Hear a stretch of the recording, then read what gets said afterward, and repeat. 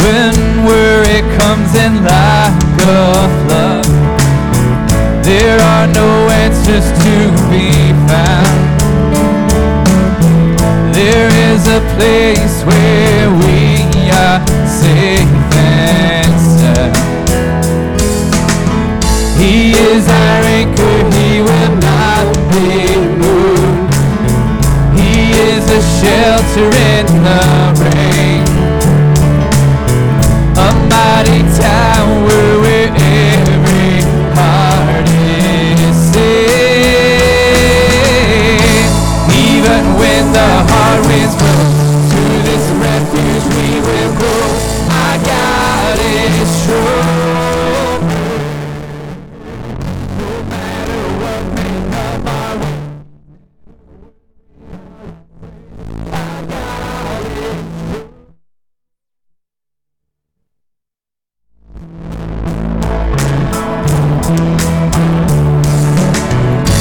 Any moment we can call his name.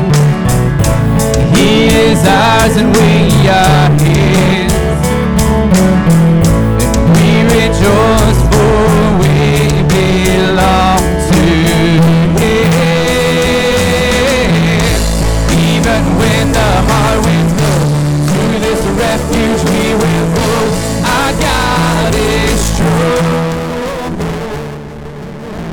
No matter what may come our way, he's never worried or afraid. Our God is strong. Who can tame the mighty? Oh, who can tame the mighty one? And who can hold him in their hand? Oh, none so worthy, none so strong.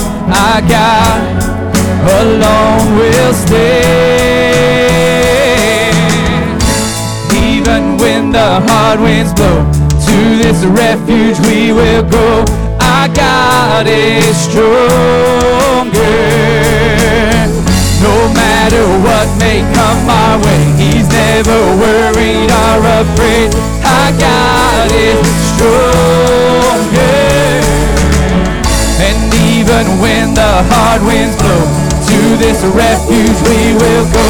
Our God is stronger. No matter what may come our way, he's never worried or afraid. Our God is stronger. Yes, our God is stronger. Oh, our God is stronger.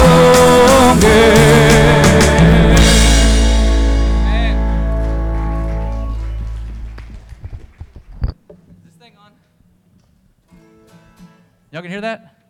You sure? I can't hear it. Okay. Whatever, y'all can hear it, it's all that matters. Rocky's good?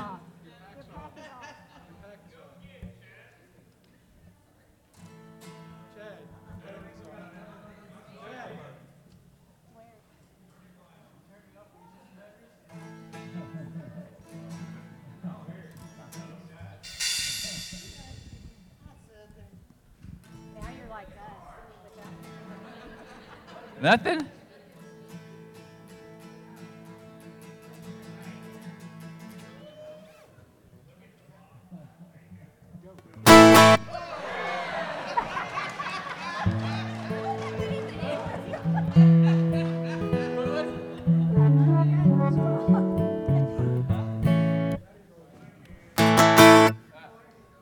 All right, welcome to Carpenter's Way.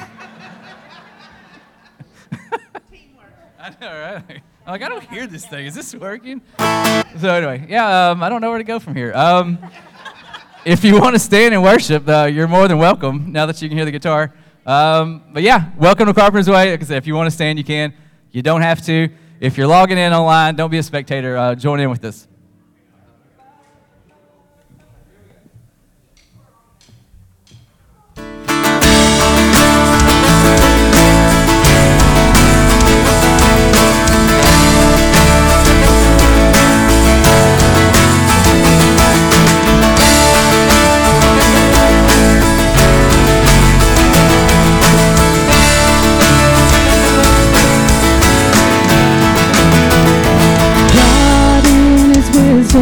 Came down from above and wrote a new story of His love. He became immortal, He wore flesh and bone, so that we would never walk alone. I'm not alone, 'cause everywhere I'm going, He's already there. Even in darkness, I'm confident. In my weakness, Jesus will make me strong. Every war I'm fighting, He's already won.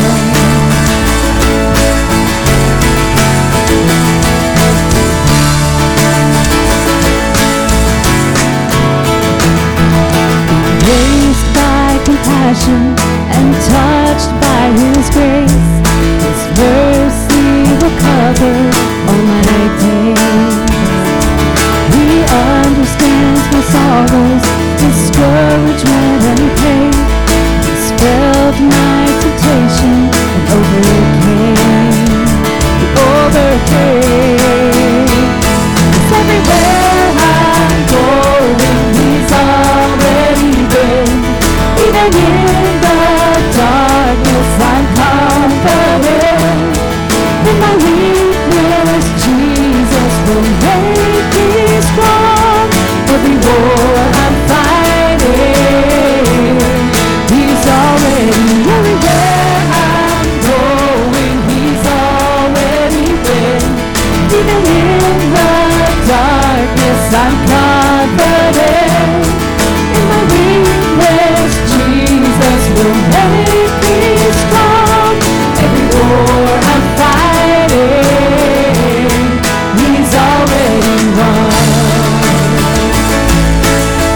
Oh, He's already won.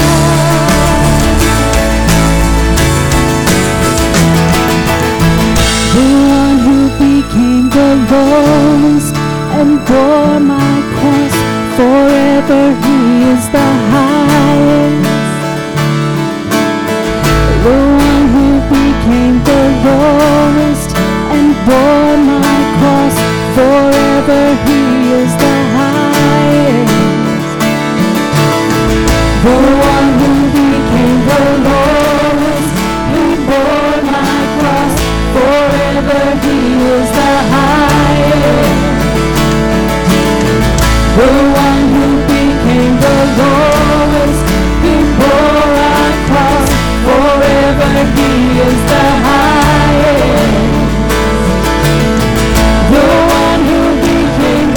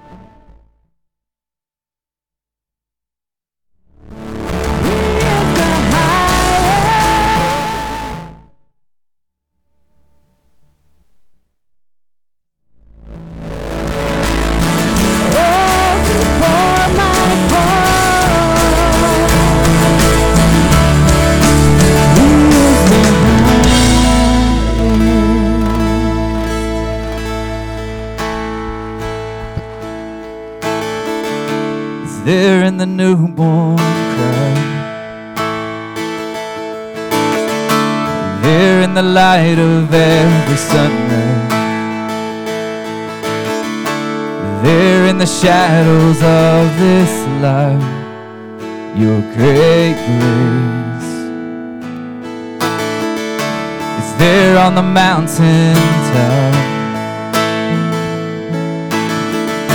is there in the everyday and the mundane,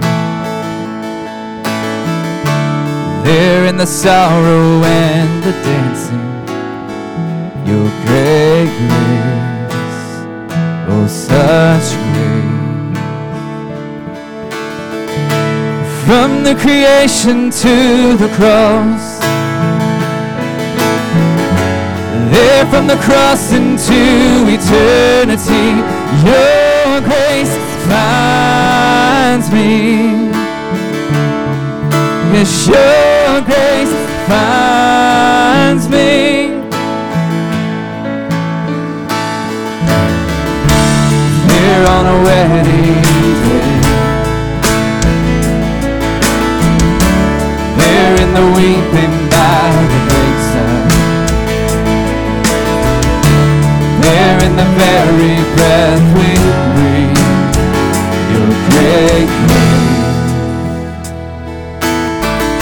The same for the rich and poor, the same for the saint and for the sinner, enough for this whole wide world, your great grace, oh such grace. From the creation to the cross, and there from the cross into eternity, your grace finds me. Yes, your grace finds me. It's there in the darkest night of the soul, there in the sweetest songs of victory, your grace finds me. Yes, your grace finds me. Your great grace, oh such grace, your great grace, oh such grace.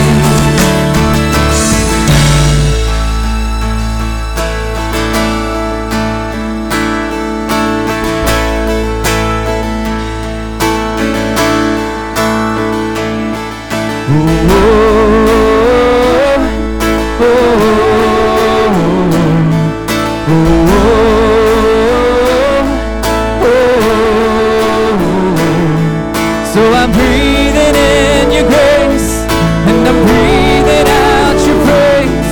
Oh, I'm breathing in your grace. Forever I'll be breathing in your grace, breathing out your praise. Oh, I'm breathing in your grace. Forever I'll be breathing in your grace, breathing out your praise. Oh, I'm breathing in your grace. Forever I'll be breathing in your grace, breathing out your praise. Oh, I'm breathing in your grace. Forever, forever, God. I'm breathing in your grace.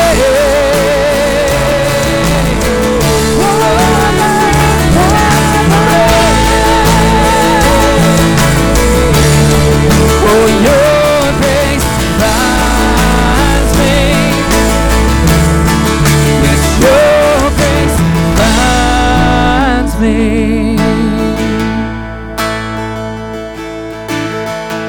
From the creation to the cross, and there from the cross into eternity, your grace finds me. Yes, your grace finds me. If you can stand, would you stand with me and let's say the word of God together. Yet I still dare to hope when I remember this. The faithful love of the Lord never ends. His mercies never cease. Great is His faithfulness. His mercies begin afresh each morning. I say to myself, the Lord is my inheritance. Therefore, I will hope in Him.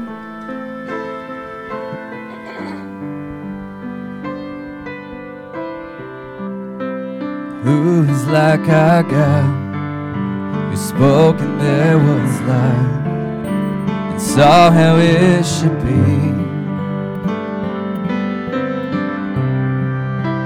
Who is like our God, who sent His Son to die, to set the captive free?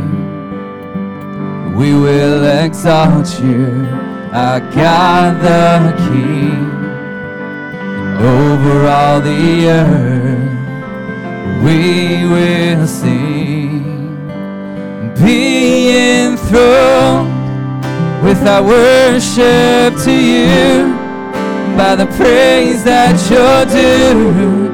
Oh, be enthroned, let our worship reach you, like the scent of perfume, lifting you where you belong.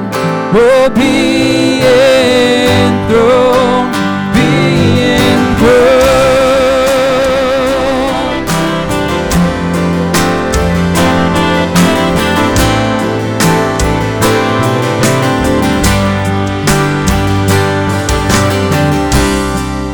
And who is like our God, with strength beyond compare, love that knows no end? And who is like our God, the ever-reigning King, and always faithful friend? We will exalt you, our God the King, over all the earth. We will sing, be enthroned with our worship to you, by the praise that you're due.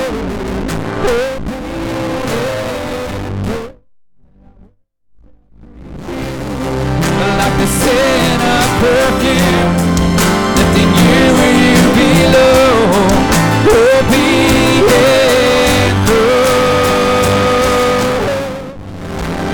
And over all our suffering, and over all our fear, and over every sickness, and over every tear, and over all of our desires, and over all our dreams. We exalt you high, oh Lord, we enthrone you high, King.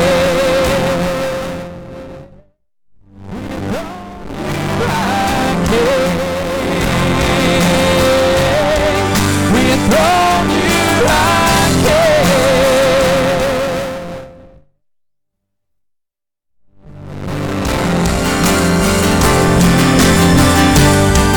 We'll be enthroned with our worship to you, by the praise that you're due.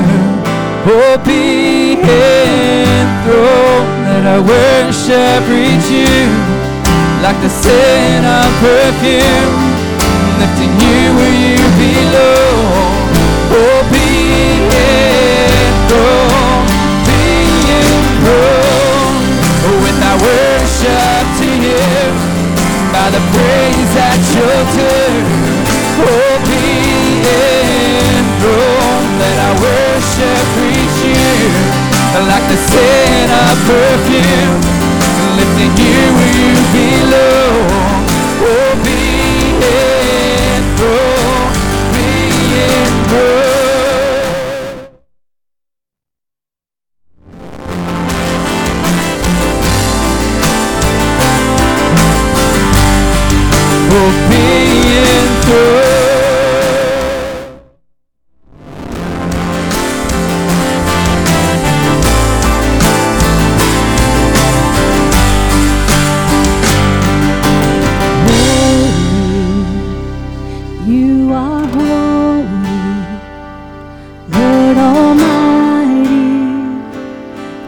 God, you reign worthy, none more worthy, King of glory, God, you reign.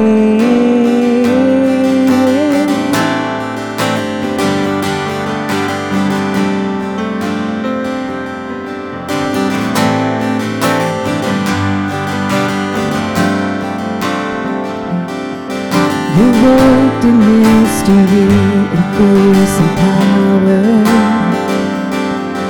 You ride upon the clouds and walk the sea. The valleys rise and mountains bow before you. The earth and heavens tremble when you speak, for you are holy. You are holy, Lord Almighty, God, you reign worthy, none more worthy, King of glory, God, you reign. What heart can stand the glory of your presence? What soul could see your face and stay the same? What love is this that lays aside his splendor? What God is this that gives himself away for you? Are holy, you are holy, Lord Almighty, God, you reign worthy, none more worthy, King of glory, God, you reign.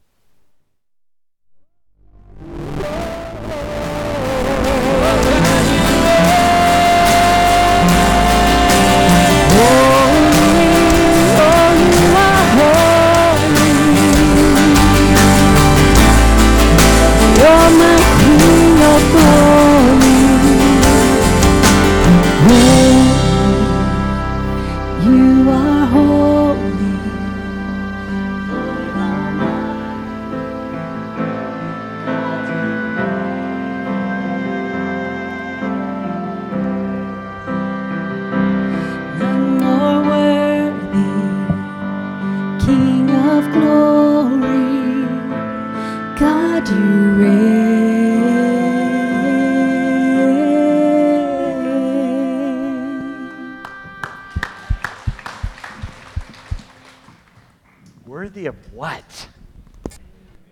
Worthy of everything. Worthy of our souls. Worthy of our trust. You know, we just declared God's reign. And that is easy to sing, but I think that's the battle of our hearts. The battle of our hearts is to trust Him. We know He's got our eternity because we have no other hope. But to trust Him with our day-to-day stuff, our health, our children, our grandchildren, that's complicated. Because we think that we have to hold on, and this is a struggle I have. We have to hold on. We have to grip tight in order for things to be okay. And that's just not how it works, is it?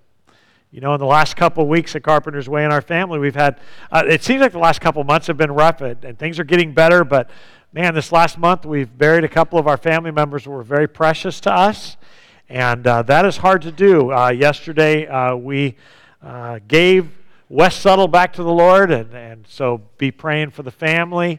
But you know, God's still on His throne, and He's still good. He's good, and this morning we're going to talk about, we're going to get into that more, why we can trust Him. But this is something that God has really been speaking to me and Julie and I about. We've been talking about this so much, the bigness of God and how we have reduced Him to such a human level, and it's just been burning in my soul, and my study in Galatians has been so good, and I've just, my brain is being changed by our study, and I hope it is for you as well, and I hope you've been able to stick with us. If you're watching online, we're glad that you're able to join us that way. We want to encourage you to be with us as your health allows. For those of you in this room, stick with the study. It's so good.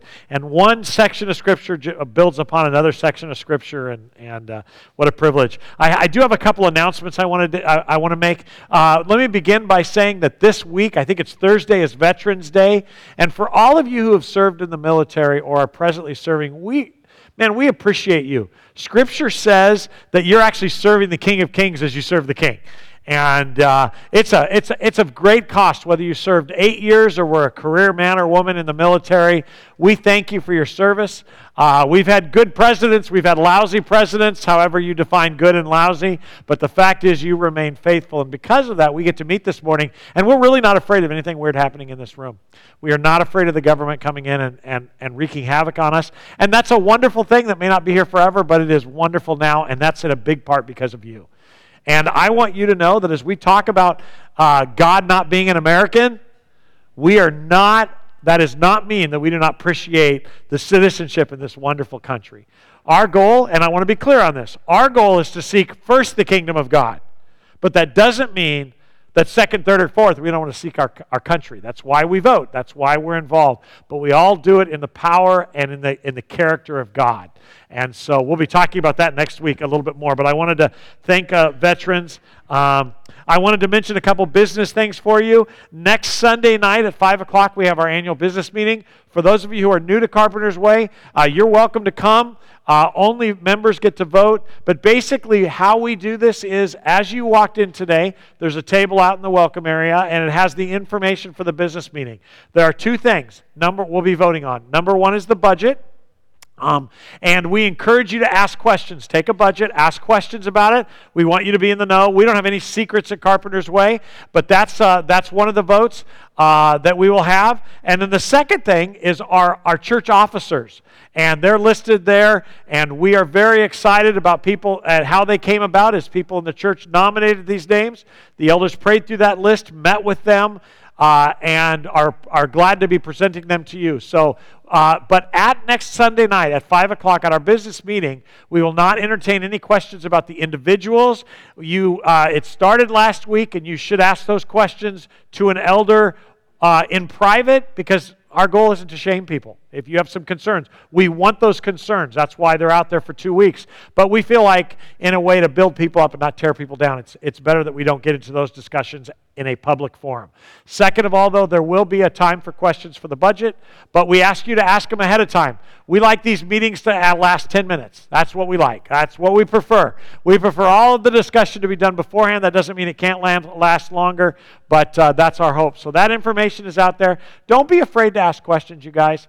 We may not like the questions, but you're entitled to them if you're a member of this church. This church, we are together in this, and we have strong leadership.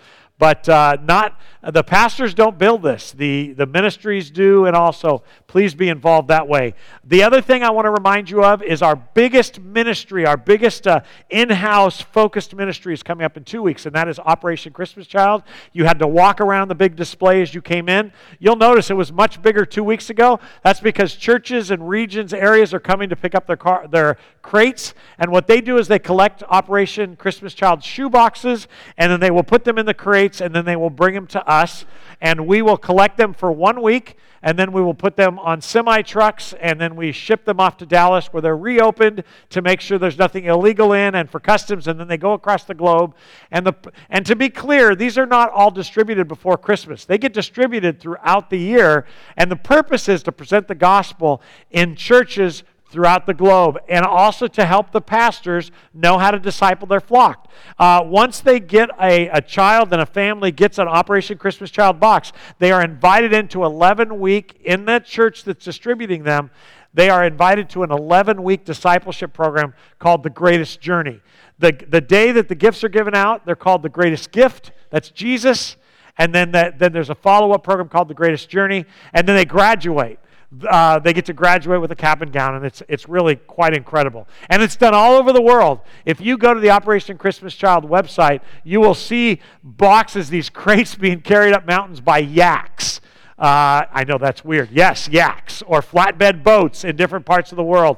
This is to build up churches as well as to evangelize those who have never heard the gospel. So we encourage you to be a part of that. What we need you to do is that week, they're in front of the display table, there is a big sheet of paper where for 7 days from, okay, I got to say this right, not tomorrow, but a week from tomorrow, we start collecting these crates and boxes here, and then we crate them, and then the following Monday we put them in the semis. So especially that Monday of Thanksgiving week, so it's not this Monday, it's not that Monday, but 3 Mondays, that's when we put them in the trucks, and we need a lot of strong backs. And that can be men or women, but if you've got a strong back, those of us who don't have strong backs will support you, encourage you, collect, but we need as much help that afternoon as we can get, and you can sign up on the sheet so we can plan on having you. But anyway, having said that, I got one more thing, and this is of a personal nature. I want to thank you for how you minister. You know, this last few months, we've had so many people sick. We've had some go to be with the Lord. And to watch you come in and put yourself at risk, even in this COVID time, to serve meals to people, funeral dinners, to actually take food to people's houses. We went to a fundraising banquet for a ministry, a pregnancy help center this week, and to see so many of you actively involved. Julie's involved with the women. Seasons of Hope. I just drew a blank. Sorry, ladies. But Seasons of Hope. And to see so many of you guys involved in giving out pumpkins and celebrating Satan's birthday. I'm sorry, I will never miss a shot. But it's so important. And so many of you are involved with Amazon Outreach and the Brazil mission and the Guatemala mission. I'm just blessed by watching you. And I just want to thank you for letting me shepherd. I mean, it's a privilege, and it's humbling. And this study of Galatians, I have never, ever, I told Julie this recently and a couple other people, I have never felt more honored to preach God's word than I do right now. It is a weird place to be. I'm 55 in 2 weeks. Best Buy's closing, so just give cash. But I got to tell you, it's crazy. We've been in ministry for almost 40 years now.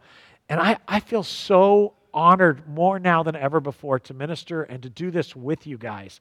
And so I just want to say thank you for the privilege. Julie and I love being here. We love you. We're honored. And I thank you for how you participate and how you just do God's work. The church is not the pastor. It's us. I have one function. You have all the others. I preach and teach the gospel. I participate with our elders. But the truth is, you are the body, and it is an honor to serve with you. And I mean that from the bottom of my heart, and we love you. And so anyway, let's jump into our text because I'm super excited about it. And I know it's the most important text I've ever preached. And You're laughing, those of you who are new, because I say that every week. I mean, especially in Galatians. But if you stick with this text today, I think you're going to see something. There's a huge debate in the church today over why God has set us free. I grew up in a church that taught that the freedom in Christ is freedom not to sin. Did any of you hear that growing up? That's what we're free to do. Freedom in Christ is freedom not to sin. And I want to tell you off, wrong answer. That is not what freedom in Christ is. Freedom in Christ, well, it's defined here. And I'm super excited to share it with you. And while it's one simple thing, it will change how you look at this life. And so let's jump right in. Galatians chapter 5, starting in verse 1. So Christ has truly set us free. I love that. One of the versions of the Bible, the English translation says, we have been set free for the sake of freedom. Boy, that'll throw you off if you grew up in a legalistic church, won't you? So Christ has truly set us free. Now make sure that you stay free and don't get tied up again in the slavery to the law. So please take note, for those of you who grew up in the church like me and more legalistic bending churches that taught you that you are set free from sinning. That's not what it says. You're free from religiosity, slavery to the law. Listen, I, Paul, tell you this. If you're counting on circumcision to make you right with God, then Christ will be of no benefit to you. I'll say it again. If you're trying to find favor with God by being circumcised, you must obey every regulation in the whole law of Moses, all 613 of them. For if you are trying to make yourselves right with God by keeping the law, you have been cut off from Christ. Wow. That's a bold statement. You have fallen away from God's grace. Wow. But we who live by the Spirit, now pay attention here because I don't want to break it up.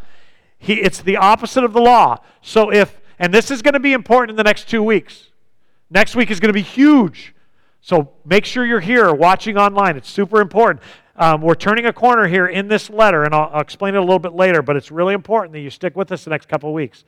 But we who live by the Spirit, in other words, not the law, not religiosity, not by Jewish tradition, more on that next week, but we who live by the Spirit eagerly wait to receive, by faith, the righteousness God has promised to us. So I'm waiting to see the righteousness that God has already declared me to be. In other words, I struggle with sin. I know that's shocking. Pastors aren't supposed to, but I do.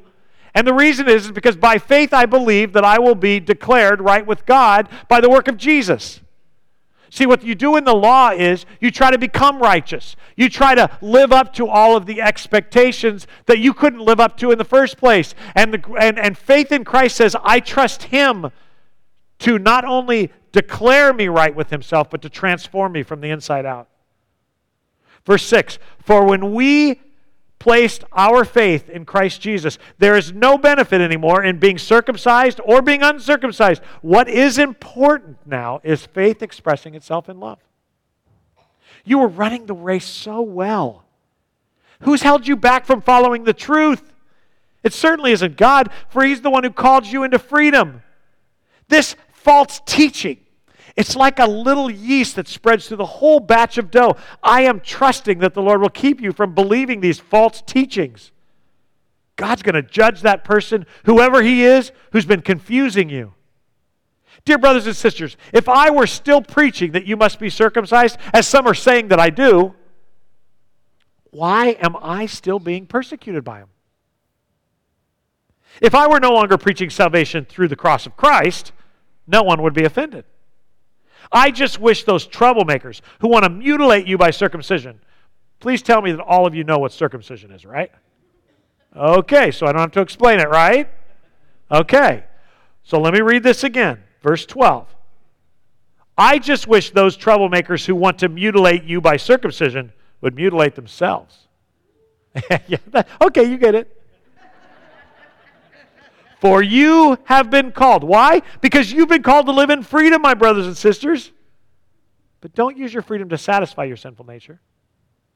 Instead, use your freedom to serve one another in love. For the whole law can be summed up in this one command. Love your neighbor as yourself.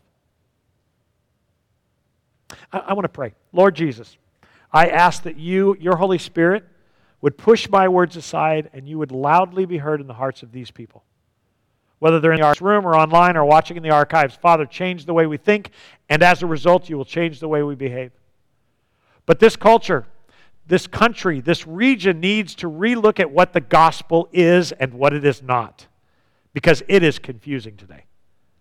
And this is very clear. So help us to not only hear the word, but be doers of the word as well. In Jesus' name I pray, amen. I want to begin this morning talking about what we just read by rereading an article I read a few months ago that really is shocking.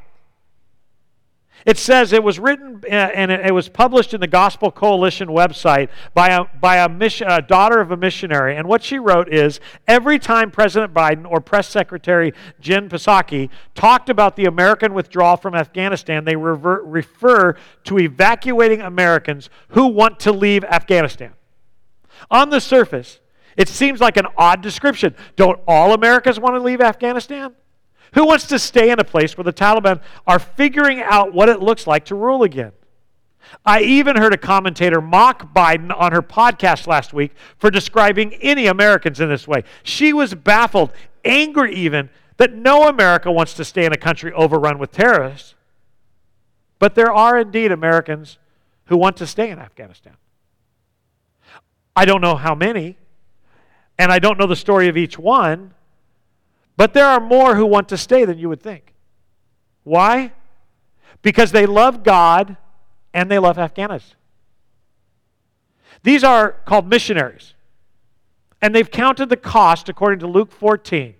They've left home, family, comfort, security, well before the U.S. decided to evacuate. Many have been there actually since before the U.S. military arrived. They've been all in for years, and they have no intention of coming back now. They will live out their days sharing the love of Jesus in a very, very dark and dangerous place. And they believe that there's no more worthwhile way to spend their days than to preach Jesus Christ crucified, risen, and coming again to the people of Afghanistan. They know that they're in grave danger. They're not fools. They know they could be martyred, but they believe it's worth it. If not them, then who? How are the Afghans to call on the one they have not believed in? And how are they to believe in the one whom they have not heard? And how are they to hear without someone preaching to them, according to Romans 10? Several years ago, a young aid worker, a friend of our friends, was killed by the Taliban in Afghanistan. Violence from the Taliban has been increasing in the region, and both her sending agency and the State Department were urging all American aid workers to leave the country. Her response at that time, "Please do not make me leave Afghanistan. It will kill me if I have to leave." She intended to give all of her remaining days to provide medical relief and the gospel through medical relief to Afghans. One day, a Taliban terrorist had hid a gun under a fake arm bandage, entered the clinic where she was, and other Christians were providing medical care. Once he entered, he opened fire, and many aid workers, including she, were killed. He later said he had to. In his words, and I quote, "If they keep doing what they're doing, the whole country will believe in Jesus." That's why there are Americans who don't want to leave Afghanistan. And that's why Biden and Psaki really do need to qualify their statement each time. There really are Christians from America and elsewhere who want to stay. Why? They want the whole country to believe in Jesus Christ. Galatians chapter 5, verse 14 and 15, the end of the text for today, says, "For you have been called to live in freedom, my brothers and sisters, but don't use your freedom to satisfy your sinful nature. Instead, use your freedom to serve one another in love. For the whole law can be summed up in this one command: love your neighbor as yourself." The value system of this kingdom, where our heavenly daddy rules, is weird.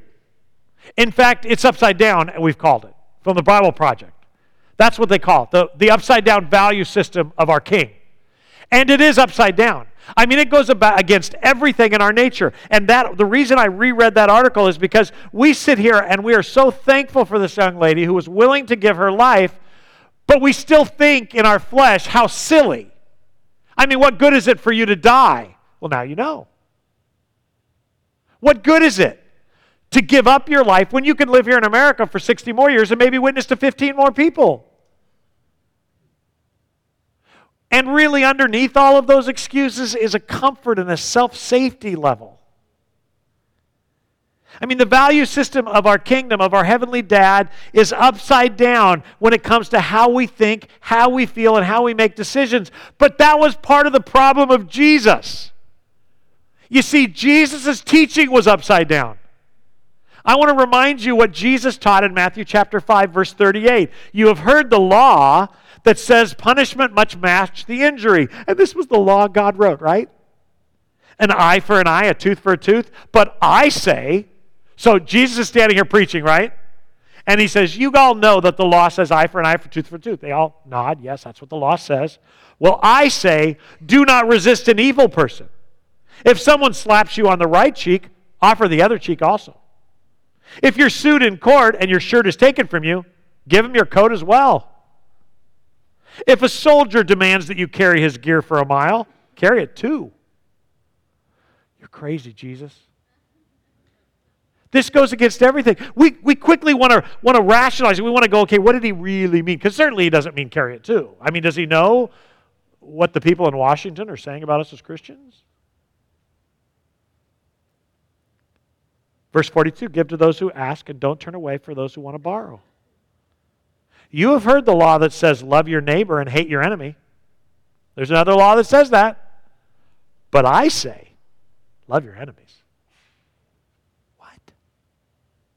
Pray for those who persecute you. In that way, you'll be acting as true children of your Father in heaven. Wow. I'm sure glad I pray for those in Washington. I just prayed for their removal. You're with me, right? You guys, I don't really need to expound on this anymore.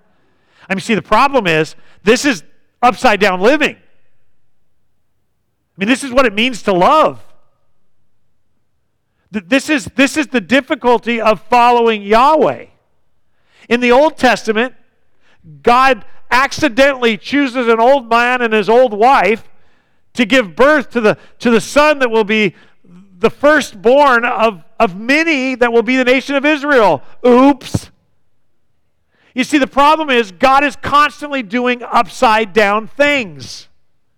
The King of Kings that we just sang about, the Lord of Lords, that we just sang about, actually took off his garment hours before his arrest, gets on his knees, and he washes the stinky feet of the disciples, who, by the way, while he's washing their stinky feet, are arguing over who's going to be the most powerful people in that council when he starts his kingdom. Two of them even have their mother go to Jesus and say, can my boy sit on your right and your left hand? Now, we laugh at that. The problem is, though, is that not what we do? We live in a country, and we often endorse it in the church, that gives us the right to pursue the personal pursuit of happiness. And that is great that we're free to do that, but I want to say that seems to be diametrically opposed to what it looks like to be God's kid. Seriously. We are called not to pursue happiness, but to pursue a life of sacrifice. Paul was very clear. Be a living and holy. Thank you, Brittany. Kayla, love your knowledge of the Scripture. Thank you. We are not to pursue happiness. Oh, come on, preacher, this is depressing. Not if our value system is upside down. And the problem is that somewhere along the line in the United States of America, we have married I don't know how to say it. You know what I'm saying? I mean, you already know where I'm going with this. We have married the idea, we were talking about this morning, Julie and I. We have married the idea that if you walk with Jesus, you will get a husband, you will have children, you will have a good job, you will have the right car. Even if you're not super rich, you will have a good life. God will answer your prayers about your health.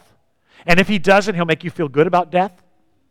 Whatever. We have married self-actualization. We have married living your best life now with Christianity. And I want to say, it's not just in the weird churches.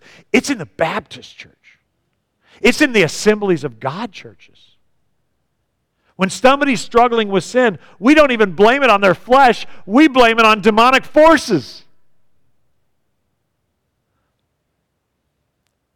And yet, Jesus was very clear, and I would argue hated because his value system constantly pushed the edges. If you want to know what it's like to hear a preacher offend a congregation, just ask God to give you a dream where you can watch him preach to the thousands of people he fed with fishes and bread who asked for more food, and he looks at the crowd and he says, you shouldn't be asking for more bread and fishes. If you really want to be my followers, you should eat my flesh and drink my blood. Oh, that Jesus, he was a barrel of laughs. It says that the crowd said, this teaching is hard. What the heck is he talking about? Is he a cannibal? And they left. Because you know what? He didn't run out and say, I probably overused that illustration. You see, God's desire is for us to seek him, to ask, to knock, to keep digging. You see, this is a relationship that transforms us. I watched some preaching this week, and I am amazed at how much preaching is about making you feel good about yourself. And let me be clear, you shouldn't feel good about yourself. You should feel amazed at God. We should be so busy being blown away that God would love us that we don't take our eyes off of him. I understand depression. I understand anxiety. I've got it in my family. I have psychologists in my family. But the truth is, the only hope for living life God's way is to be completely obsessed with Jesus. Having said that, it is because of this very thing we're talking about that Galatians 5:1 says this: Christ has truly set us free. Now make sure that you stay free and don't get tied up again to the slavery of the law. You see, as I talk about this, and Kevin, just leave these verses up there until we go to the next passage. But as we talk about this, a lot of us are like, yes, I need to sacrifice more. Okay, this week, I'm going to give 50% of my salary to somebody, or we start going, what do I do? But you realize that's the same problem. If you start this conversation and this study by going, what am I going to do now to be a better, more faithful lover? You're asking the wrong question, and that's exactly what Satan wants us to do. You see, I want to go ahead and give you the next week's message. I'm here to tell you that how you live determines in whom you trust and who's in control. And if you are filled with the fruit of the Spirit, if your life exudes the fruit of the Spirit's presence, love, joy, peace, patience, kindness, goodness, then you are walking under the control of the Holy Spirit. If your life is full of other things and it lists them, then you are at very best not under the control of the Holy Spirit. And the goal isn't you better act like you're under the control of the Holy Spirit, which is another thing that is preached from pulpits all over the place. You can't fake this fruit, and if you do, you're in trouble. This is fruit. If you listen to this morning and you realize you're not free in you are not, the freedom that you have is not being used in the way that God wants it to be used. My message to you this morning is not knock it off, it's get on your knees. Go back to Jesus. Say, look, I'm not living out the way that you want me to live. We do in the church, in the evangelical church, in the Baptist church, in the Assemblies of God church, those of us who sincerely want to be what God wants us to be, we have completely walked away from repentance and brokenness before the Lord into, yes, Pastor, I should stop looking at porn. If you stop looking at porn, or you stop committing adultery, but you do it in your own power, you might as well stuck with it. Because this is a God movement. This is a God movement. This is a God transformation. And if you want to know how confused the present church is on it today, just look at Stephen Furtick's text messages recently. He said, God wants you to see yourself as he sees you. He's not here to transform you at all. Wow. And somebody said you shouldn't put that out there because maybe he misspoke. If I ever say Jesus didn't die on the cross, I'm not misspeaking. I'm an idiot. This is a God thing we're involved in here. We just sang about the reigning of God, and it's almost like we don't act like it. I don't act like it at times. God is the transforming, resurrecting God. And before we were saved, we were dead in our trespasses and sin, and Jesus Christ raises us from the dead. And He doesn't do it so you feel better about yourself. He does it so you feel better about Him and trust Him, which is the struggle. So Christ has truly set us free. Now make sure you stay free and you don't get tied up again to the slavery of the law. Oh, how we love that word freedom. Man, I love it. The word freedom, it gets our American self-reliant, freedom-loving, and personal pursuit of happiness juices flowing.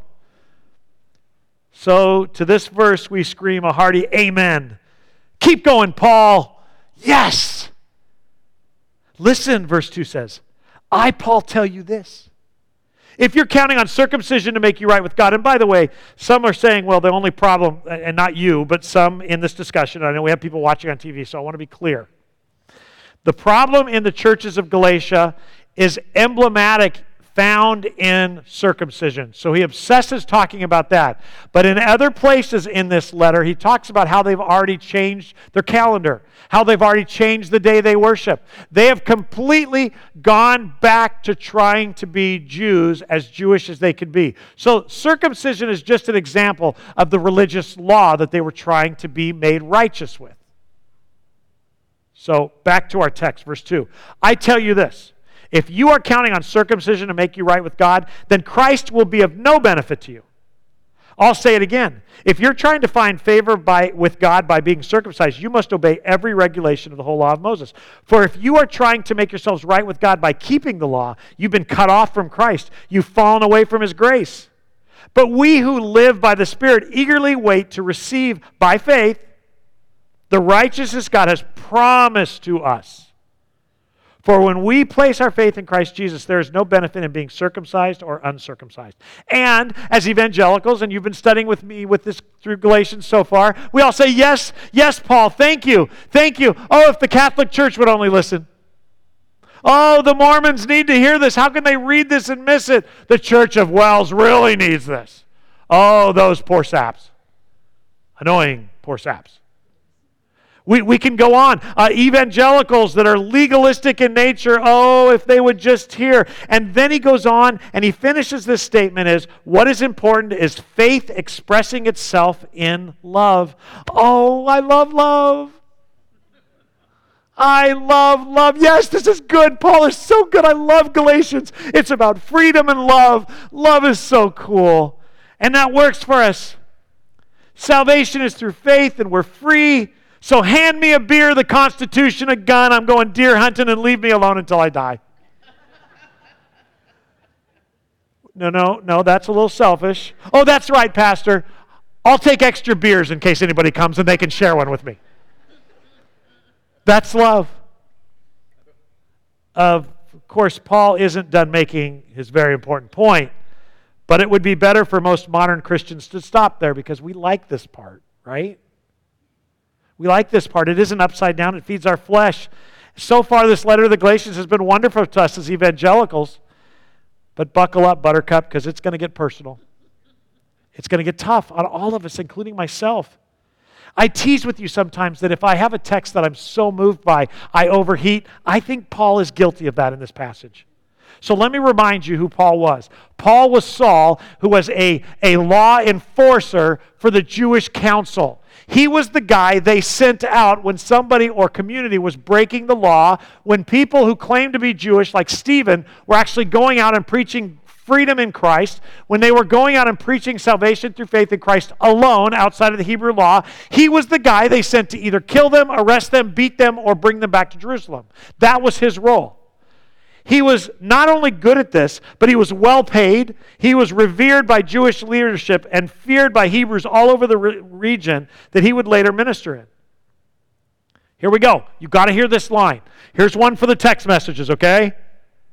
Having been saved, though, having had his mind transformed, Paul goes from riches to rags and from freedom to jail for the simple message of the gospel. So, Once again, I'm going to try it because I really think we need to realize who this guy is. This was a guy who was rich beyond wildest dreams, revered, respected, had everything that all of us could imagine because he was a Pharisee of the Pharisees. He had a good lineage, he was very well trained, and he did the job well. But after meeting Jesus on the road to Damascus, after learning what it means to be a follower of Jesus, he went from riches to rags and from freedom to jail for the simple message of the gospel. This group of folks he's writing to in this letter came to Jesus during Paul's missionary journeys, and now they're walking back into Jewish law that he himself had been freed from, that cost him everything in this life that we hold dear, and his readers knew it, and yet they're walking away from him. And that's why he writes in verse 7, "You are running this race so well. Who has held you back from following the truth? It certainly isn't God, for he's the one calling you to freedom. This false teaching is a little like yeast that spreads throughout the whole batch of dough. I am trusting the Lord to keep you from believing these false teachings. God will judge that person, whoever he is, who has been confusing you. Dear brothers and sisters, if I were still preaching that you must be circumcised," please notice the word "still" there. He absolutely preached that before, and he is no longer preaching it. "If I were still preaching that you must be circumcised, as some say that I do, why am I being persecuted? If I were no longer preaching salvation through the cross of Christ, no one would be offended." Side point, sidebar, something that still happens to this day: sinners lie. Even religious sinners. Do you know how much I've learned about things that I've said after people have left Carpenter's Way having a conversation with me and they go around telling other people I said things that I never said? It's the craziest thing. I am a jerk. I've learned that. I don't even like me. But I want to point out something true. Sinners lie. It shouldn't shock you. If somebody is doing their own thing or making up truth or theology or doctrine, when they leave, they're not hindered by the truth then. And that's what's going on here. Paul doesn't even seem to know who these people are, but now they attack Paul's teaching by saying he's against Jewish law, and then some are actually going, well, he's not completely against it. He still believes in it. He's actually teaching it. So we're really not that far. When it doesn't work, they transition into a new lie that's more acceptable to them. And Paul is going, I don't even know who these people are, but why would they bother me in the first place if I taught that? I don't understand. All I'm telling you is I don't believe that. And I just want to point out that when somebody is caught in sin or somebody's sin is confronted, or when somebody leaves because they don't like what's being taught, don't expect them to tell the truth. Why would you expect them to tell the truth? They don't tell the truth. There's a sin problem at the core of that. Verse 12. If you want to know how Paul's gut feels about these people, and I want to remind you that just because the Bible reflects the emotions and feelings of a person, it is not an action move. Okay? It's not an action move. You really need to know that. This is not instructive for us to go find legalists and begin, well, I just wish these troublemakers who want to mutilate you by circumcision would actually mutilate themselves. That is not instructive. We should not go find legalists and mutilate them. Now, I know that the kids have GPS, so I don't have to be quite as careful as I have tried to be lately, but I'm going to be careful. Do you understand what he's telling them to do with the knife? In the Greek here, there's no ambiguity, okay? I mean, this is like what you'd expect at a football game. Paul's mad. And he's offended. And he wants them to cut themselves off because they are so wrong. And they are entrapping you. In case you think legalism is just another brand of Christianity, just a little more strict, that is not how Paul felt. He thought it was a cult. He thought the ones who followed it were cut off from Christ. It was then, and it still is today, and he wished those people would mutilate themselves who teach false doctrine. And I got news for you. There's plenty of it in our culture. People with crosses at the front of their church and T-shirts and slogans. You better know what you believe, friends, because Satan is going to use the most attractive skinny jeans guy. People with short hair. I had to say that. I want to be clear to everybody in this room and watching online today. You do not have to be Baptist, baptized, Catholic, speak in tongues, wear a skirt, have short hair, keep the 10 Commandments, vote Republican, avoid alcohol, dancing, smoking, tattooing, cremation, or any other number of add-ons to be saved. And anyone who teaches that those things are required for salvation are not only wrong on the gospel, but according to Paul have been cut off from Christ, and they are heretics. And I understand that we live in this culture where we don't want to name names and hurt people's feelings. If you don't want us naming names as shepherds who care about our flock, then you better smarten up. You better protect yourselves and your families by knowing what's true. Because there's a bunch of bullpucky out there. And it's in books in every Christian bookstore, including Lifeway, that they are peddling self-saving. And you can't save yourself. You can't save yourself. Only God can save us. We've reduced Jesus to some philosopher that has some good ideas until we really read what he says, and then we kind of go, I don't like that idea. There must be an interpretation that doesn't mean carry the backpack 2 miles. Surely Jesus doesn't want us just to roll over with a White House that's full of either reprobates if you're a Democrat or socialists if you're a Republican. Surely God doesn't want us to roll over and let them do it. All I'm here is to tell you what Jesus said himself. That's all I'm here to tell you. You get to decide whether you're following it or not. But this idea that God's an American, that we can wrap alcohol, guns, the flag, and the Bible and the cross all in one thing is satanic. It is satanic. Well, how can you say that? Because we tried to do it in 350 AD in Rome. And it screwed everything up there. What happens is the religious leaders and the politicians get together and they begin to control you. And Jesus said, I came to set you free. Freedom! Freedom! I know. I can't do Braveheart anymore.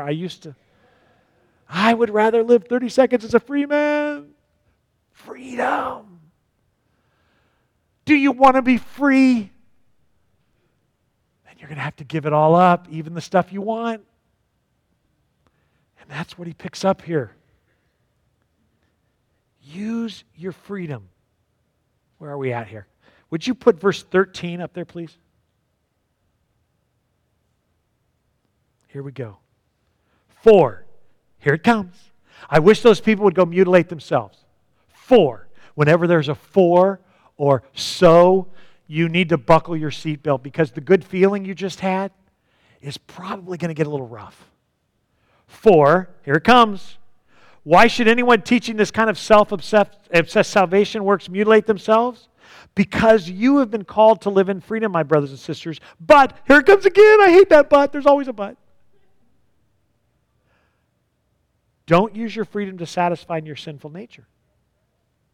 Instead, use your freedom to serve one another in love. For the whole law can be summed up with this one command. Love your neighbor as yourself. If you want to know what God wants you to do, He wants you to love others.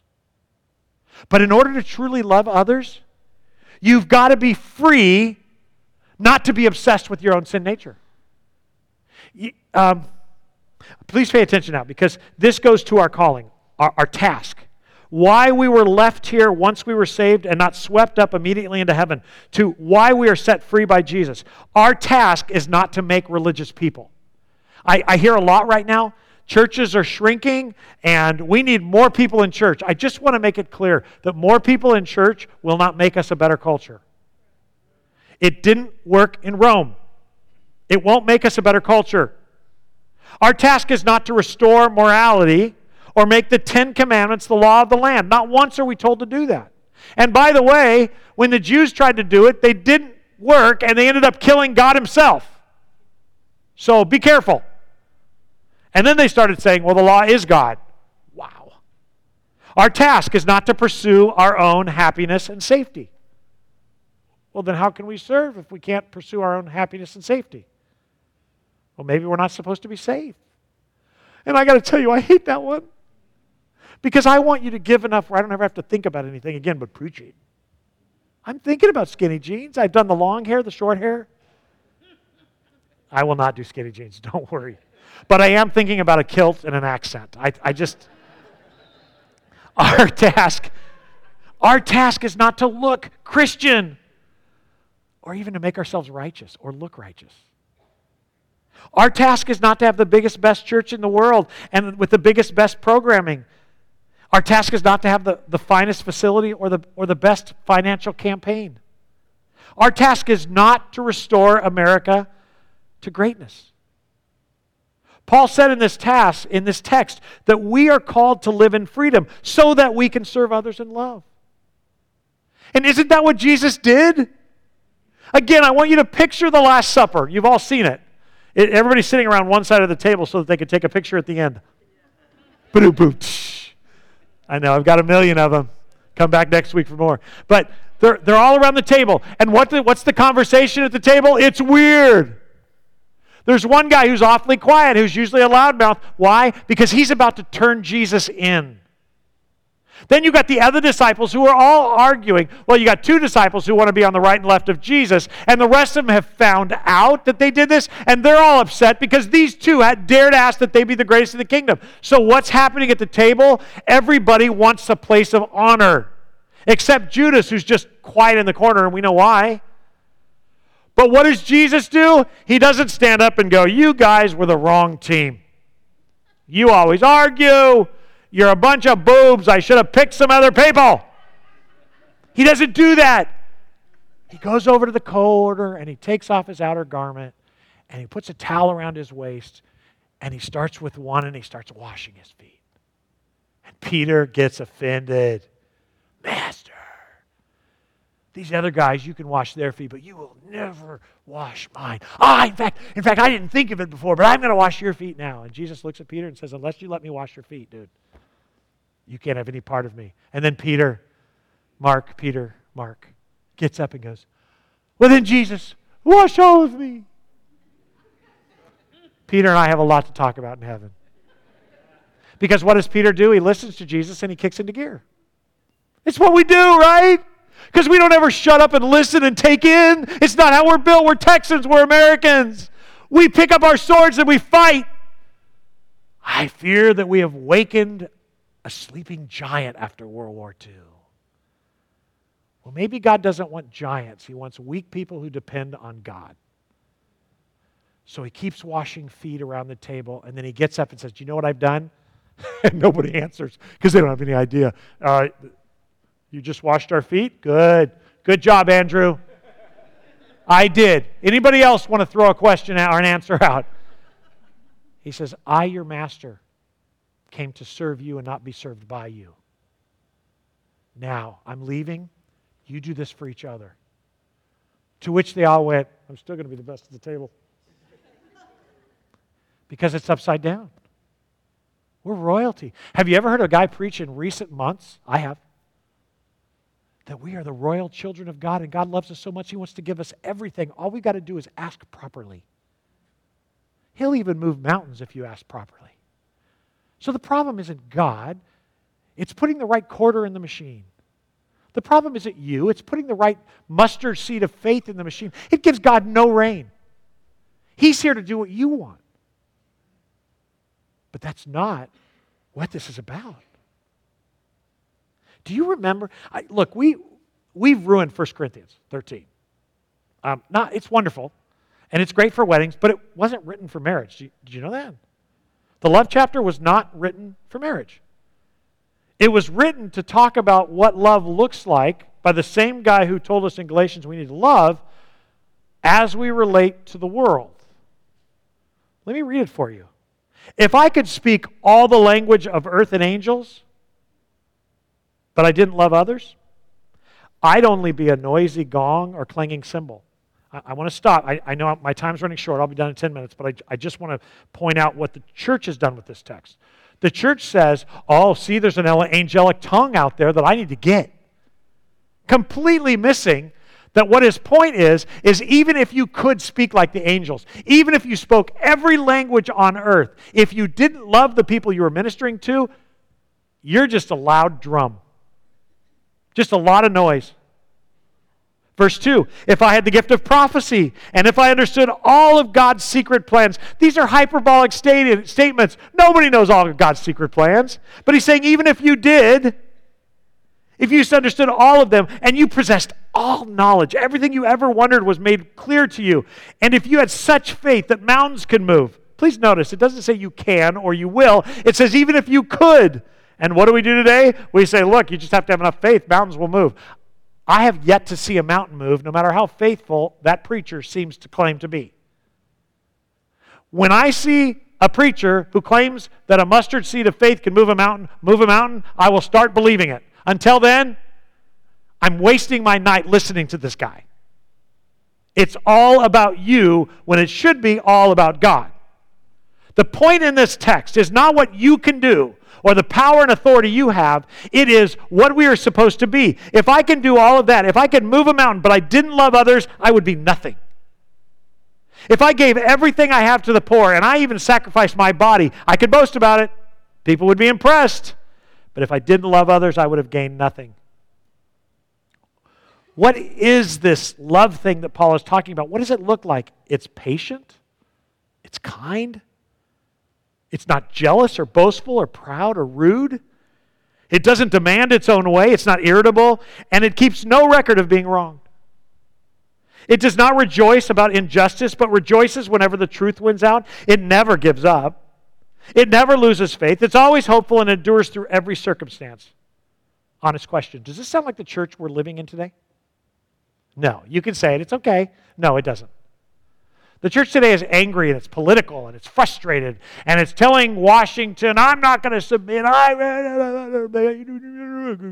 That's what we sound like, by the way. We're just mad. We're mad at everything. We're mad at anything. And we're mad about being mad. And we're mad at preachers who tell us not to be mad. I read an article 2 weeks ago, I think I said it on Wednesday night, an article that was going out to all churches, I don't know how they found us, all evangelical churches, and to as many Christians in this country that they could find, and the article was entitled, or the email or the letter was entitled, Now is the Time, and it basically said it is time for revolution, it must start with the church, and if your church is not rising up to a political revolution in this country, you should overthrow the church. I just want to be clear, bring it. Not because I can beat you, but I'm sticking with the Word of God. Seriously. We got to get back to truth here. Truth. With a capital T. And the problem is it's simple. It's not complicated. Salvation through faith in Christ alone. And in the transforming power of the Holy Spirit. Leaning on God, trusting in Him. We got to get back to that. And I want to just make it clear, and I don't stand just for myself here. I'm not just saying this as the pastor. On behalf of the elders, we are sticking with God's Word even if it hurts. Please stick with us. Because the other doesn't work. It just makes you madder. And you live in the flesh. And we start saying ugly things that have nothing to do with our kingdom. Verse 8, prophecy and speaking an unknown language and special knowledge will become useless. But love will last forever. Now, our knowledge is partial and incomplete, and even the gift of prophecy reveals only a part of the whole picture. But when the time of perfection comes, these partial things will become useless. When I was a child, and here is the thing, I wasn't going to read this far, but this is such a good ending. Think about what he's saying here. When I was a child, I spoke and thought and reasoned as a child. But when I grew up, I put away childish things. Now we see things imperfectly, like puzzling reflections in a mirror, but then we will see everything with perfect clarity. All that I know now is partial and incomplete, but then I will know everything completely, just as God knows me completely. 3 things are going to last forever: faith, hope, and love, and the greatest of these is love. Wow. We have been, here we go, big finish. We have been set free from self-obsession. While he's using religion and circumcision in this text to exemplify that, the truth is you have been set free from worrying about if you're ugly or pretty or single or married or have children. You have been set free from trying to be successful in this life. Because if God doesn't take care of all of that, you have to live for those things. And if you doubt that that is the average mentality of today, just join Instagram for an hour. And even Christians are lying The truth is, everything we do is God's. He has bought us with a high price. Now it's our job to glorify Him with our body in life and death. And it's hard. It's hard because I have to really believe if I do that. I mean, like really, really believe. I don't know what to do with heaven and hell. I don't have any choice, so I'm going to believe Him for that. But now I have to believe Him in this life. That's harder. Because I have this lie in my flesh that says as long as I'm holding tightly, I'll be okay. Isn't that a lie? It's a lie. The truth is, as long as I'm holding tightly to Him, I'll be okay. Even if I die. That explains to me that part of the story. We studied, our last series was on the life of Jesus. And I kept telling you the funniest thing in that whole study for me this time was when the disciples were freaking out about their life and Jesus says, what's the worst they can do to you? Kill you? And I told you I thought that was funny because I'd been going, yeah, that's pretty bad.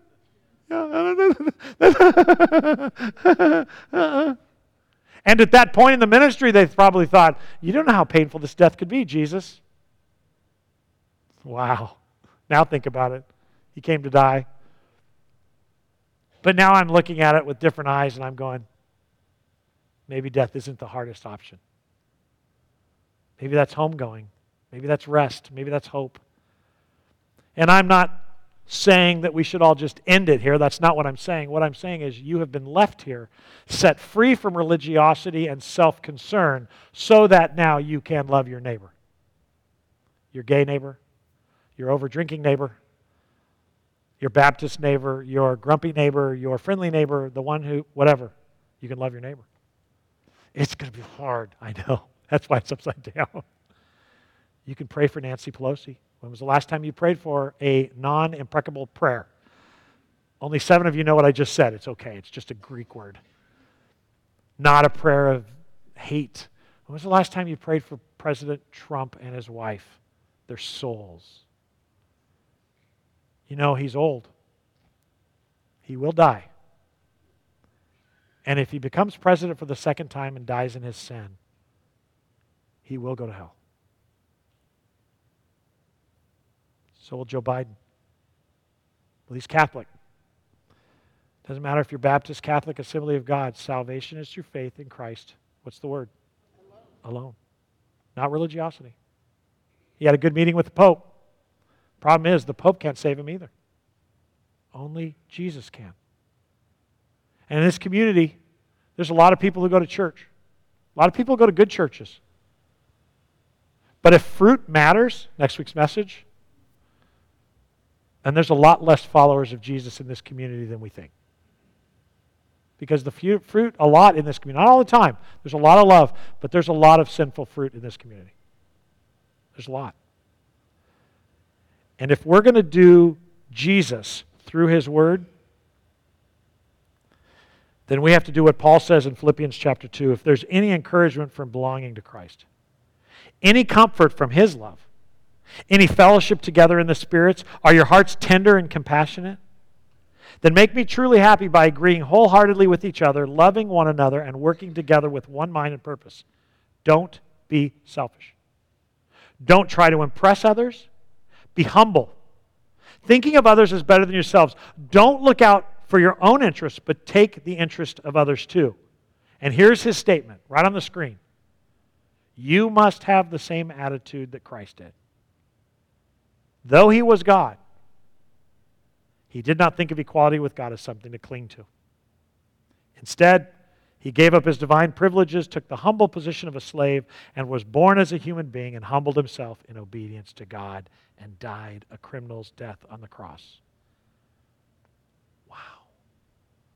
That's by living upside down values. God allowed Himself to be killed by the very people He came to save. Who does that? God. And we're His children. We should act like it. So how do I get there, Pastor? Number one, you listen next week because it answers that question very clearly. So please come back and listen. This is a 2-week thing, but I'll go ahead and give you the answer. Don't get better, get broken. Get on your knees and just say, I'm not that guy. You're going to have to make me that guy. To which you'll go, I was waiting for you to ask. It might be a little painful, but it will happen. It's happening to me. And it's weird. It is weird to think how I'm thinking. I was on Instagram last night. Julie and Annie were at a wedding. I was at a funeral, so I couldn't go. But then I went home early. I mean, this is so weird. Please, you know that I'm not a spiritual guy and I'm not lifting myself up. But this is the kind of transformation that's happening to Mark. I was going through on Instagram some things, and as I looked through, there were some movie stars, help me out. Who's the guy who just shot somebody on the set? Alec Baldwin. Boy, you do watch the news. Alec Baldwin. And I don't like that guy. I just don't. He's a doesn't matter why I don't like him. I don't like him. But something last night, my heart was broken for him. He played it too hard, took too much control, and now he's in real trouble. He killed somebody, whether by accident or not. This is a anti-gun guy who doesn't even listen to the most simple of rules. You never point a gun at anybody. It's just, do you realize how tragic his life is now, you guys? And if I just see him as a political character and an actor that I don't like him. But if I start seeing him as a man who is in danger of eternity apart from God, I start praying for him. I've never felt this before. I've never been more blown away by the promises of God as I am right now in Galatians. And I know this is testimony time, but I just got to tell you, something's happening inside that I've never had happen before. And it is wonderful and unnerving. Because I don't know where I stand politically anymore. And I guess it doesn't matter. I don't know where I stand with wanting to be part of the big body of Christ in this country. All I know is I want to walk with Jesus and let the chips fall where they may, but that does scare me. Julie will tell you it scares me. But I'm going to do it anyway. Please join me. Let's go together. It's going to get weird, but it's going to be a wonderful weird. Let's close in prayer. Lord Jesus, you have set us free so we don't have to worry about ourselves. Instead, we can love others. Our alcoholic brother who the only place he'll meet with us is in a bar, or our gay neighbor that we're trying to learn how to explain to our children while ministering to him. To our, I don't know, Lord, fill in the gap. Help us understand what it means to love people that we don't even like. To care for their souls more than our flesh. Make our hearts like our brothers and sisters, the missionaries in Afghanistan who are willing to stay and die because they love you and those people more than themselves. You have set us free so we don't have to be selfish. I pray that you would begin the process of transforming the way we think and in turn changing the way we live. We love you. In Jesus' name we pray. Amen. Have a wonderful day. If you're visiting and you would like information on the church, my dad and my Karen will be at that table out there and answer questions for you. God bless you. Have a beautiful, wonderful Sunday.